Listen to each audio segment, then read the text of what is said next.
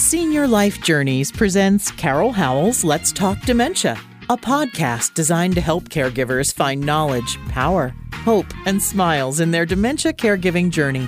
Welcome to Let's Talk Dementia. Here is your host, best-selling author, Carol Howell. Welcome to Let's Talk Dementia. I am Carol Howell, your host, and I'm glad you've chosen to join me today.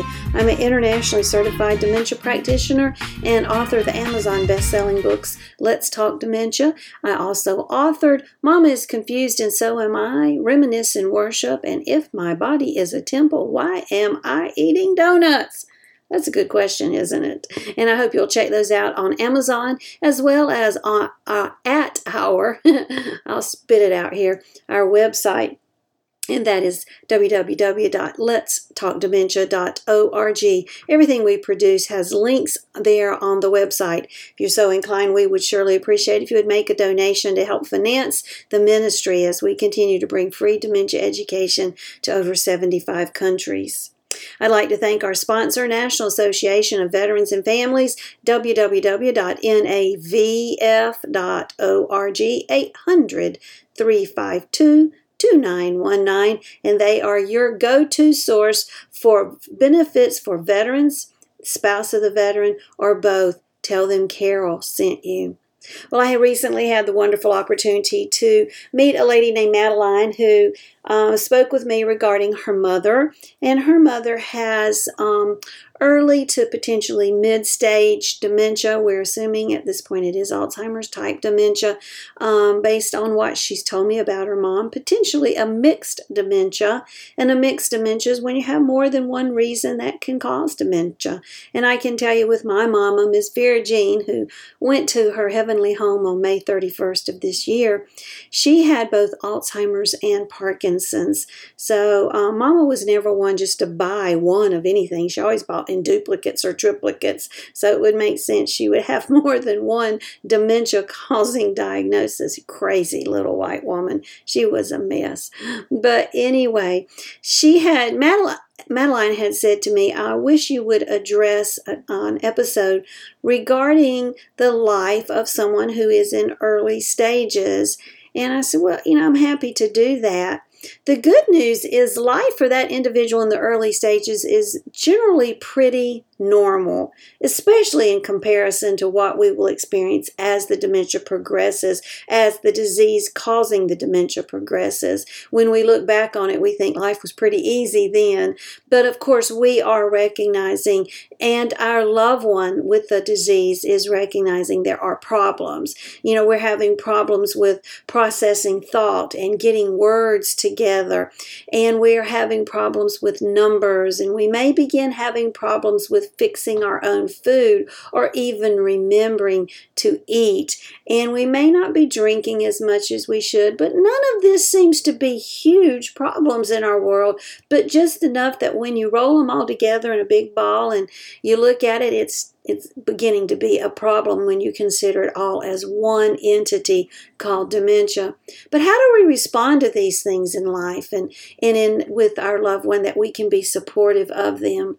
Well, I think my biggest piece of advice on all of those issues, all rolled into one ball, is respect. Remembering to respect our loved ones in that what's going on in their world, they did not choose. They did not decide to do something that has caused it. We don't know what causes Alzheimer's. We don't know what causes Parkinson's or Lewy body disease or Huntington's.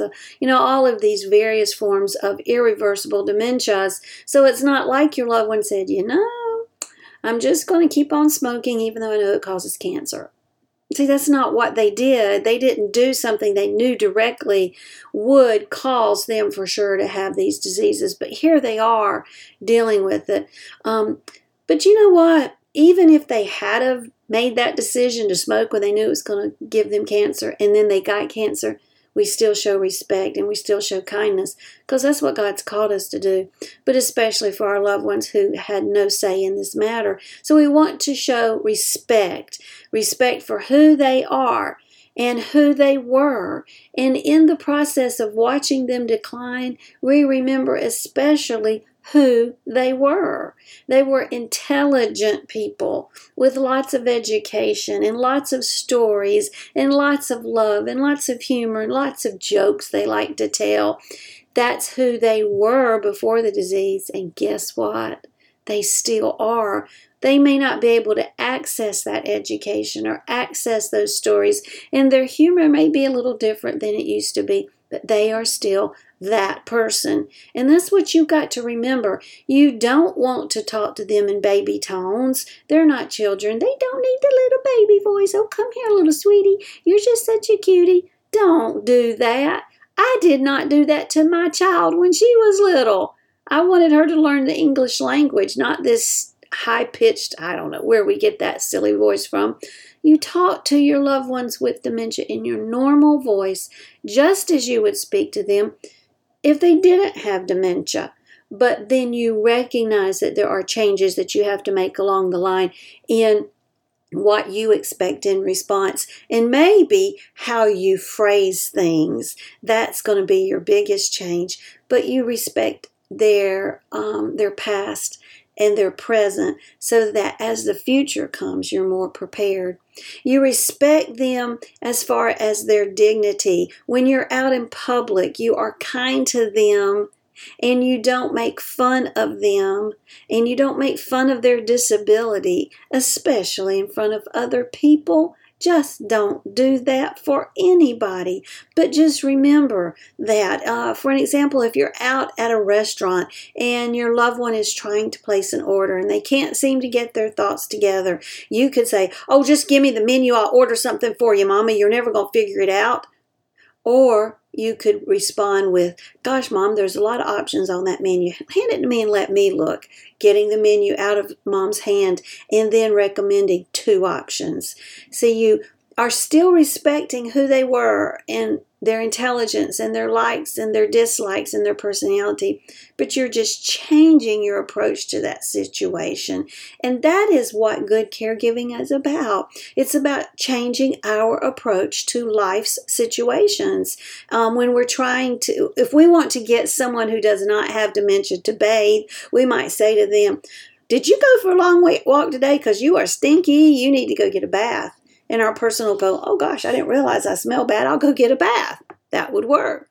But if you say that to someone with dementia, it might not go over so well. You might say, hey, gosh, I've got a great idea. I was thinking maybe we'd go out for dinner tonight. Let's get a bath and get all cleaned up and put on your best smelling cologne. You know how we like it when you spray White Diamonds. Oh, it smells so good.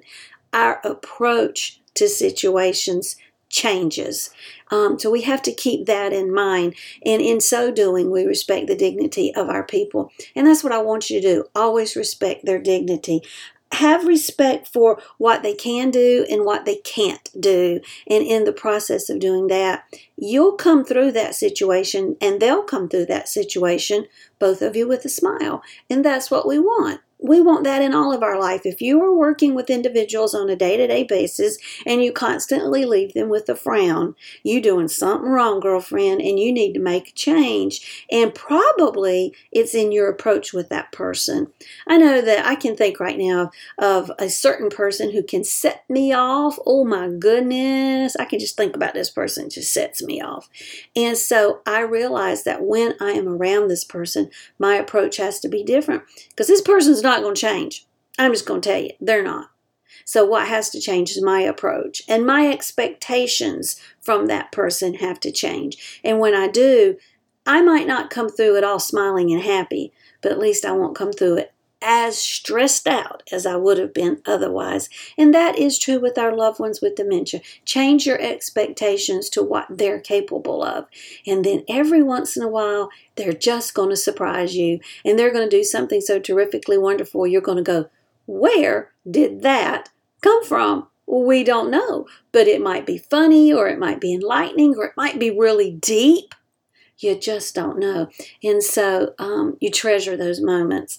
But our loved ones with the early stages are pretty much still functioning in lots of ways that seem normal. And it will seem normal for folks who come to visit them. And those folks may think, they don't have dementia. They do just fine. Every time I come, we have great conversations back and forth. And I just don't think they have dementia. And you're going to hear this, but that's because so many of our folks with dementia are excellent actors or actresses, and they cover their butts. Oh, yes, they do. So the conversation may go something like, so, Susie, how is your daughter doing? And Susie may not even remember her daughter's name at this point, but she'll say something, oh my goodness, she is doing so good. She has always been the joy of my life. You know that. She is such a good girl. I love that girl. See, all of those are just generic kind of answers. It's kind of like when I asked my daughter, what did you have for lunch today at school when she was in elementary school, and she would say, food. Well, see, that's a correct answer. Didn't tell me much, but it was a correct answer. So our visitors who only show up periodically, and not very often at that, will often just get the generic answer side from the person they're visiting and then just be sure they don't have dementia. That happened with my mom as she went to her cardiologist. A wonderful doctor. I really liked him. But he would come in and ask her questions. Hello, Miss Vera, how are you? And she'd go, well, I'm doing just great. Have you had any problems with your heart? And she'd go, well, I just don't think so. Well, is there anything I need to be talking to you about? Any concerns or issues you have? Nope, feeling good. And he would look at me, and he would do this so often, and he would say, your mother doesn't have dementia. She's doing just fine. Well, let's think about it. He didn't once ask her a very specific question, did he? He didn't once say, Miss Vera, do you know if your pacemaker has been checked regularly, and on what date was it checked? She doesn't know that. She's just answering questions generically. So it always kind of irritated me when he would say that. And I was like, if my mama did not have dementia, and we did not know for sure that my mom had dementia and what kind it was, do you think I would make this up? No, I would not. Oh my goodness. So be aware of that when folks come to visit. And sometimes you've just got to take them aside and say, mom has been diagnosed with Alzheimer's or Parkinson's or vascular dementia. And she's very good at covering and making up answers. But you just go along with her and be happy and visit her and smile and do fun things and accept the answers that she gives you. Even if we know those answers aren't true. Because believe me, those days are coming too where we make up stuff. Oh my goodness, we can make up some junk. Good creative memories we have sometimes.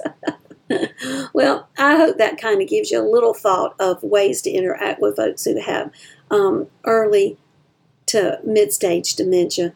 Pretty much entering their world and going with what they say. Well, that's probably the truth, no matter the stage of dementia, but especially at that point. Well, I'd like to thank our sponsor, National Association of Veterans and Families. You can reach them at 800-352-2919 and tell them Carol sent you. I hope you have a great day, and I hope you leave this show feeling a little more informed. And when you do, go hug your LO and tell them Carol said hello. Blessings and smiles. Thanks for joining us today for Carol Howell's Let's Talk Dementia. To learn more about dementia, we recommend Carol's best-selling book, also titled Let's Talk Dementia. It's available on Amazon in paperback and Kindle versions. Be sure to like Let's Talk Dementia on Facebook and leave us a kind word of review on iTunes. Remember, knowledge brings power. Power brings hope. Hope brings smiles. And we all need more smiles. Thanks for joining us today, and we'll be right here when you come back to Let's Talk Dementia.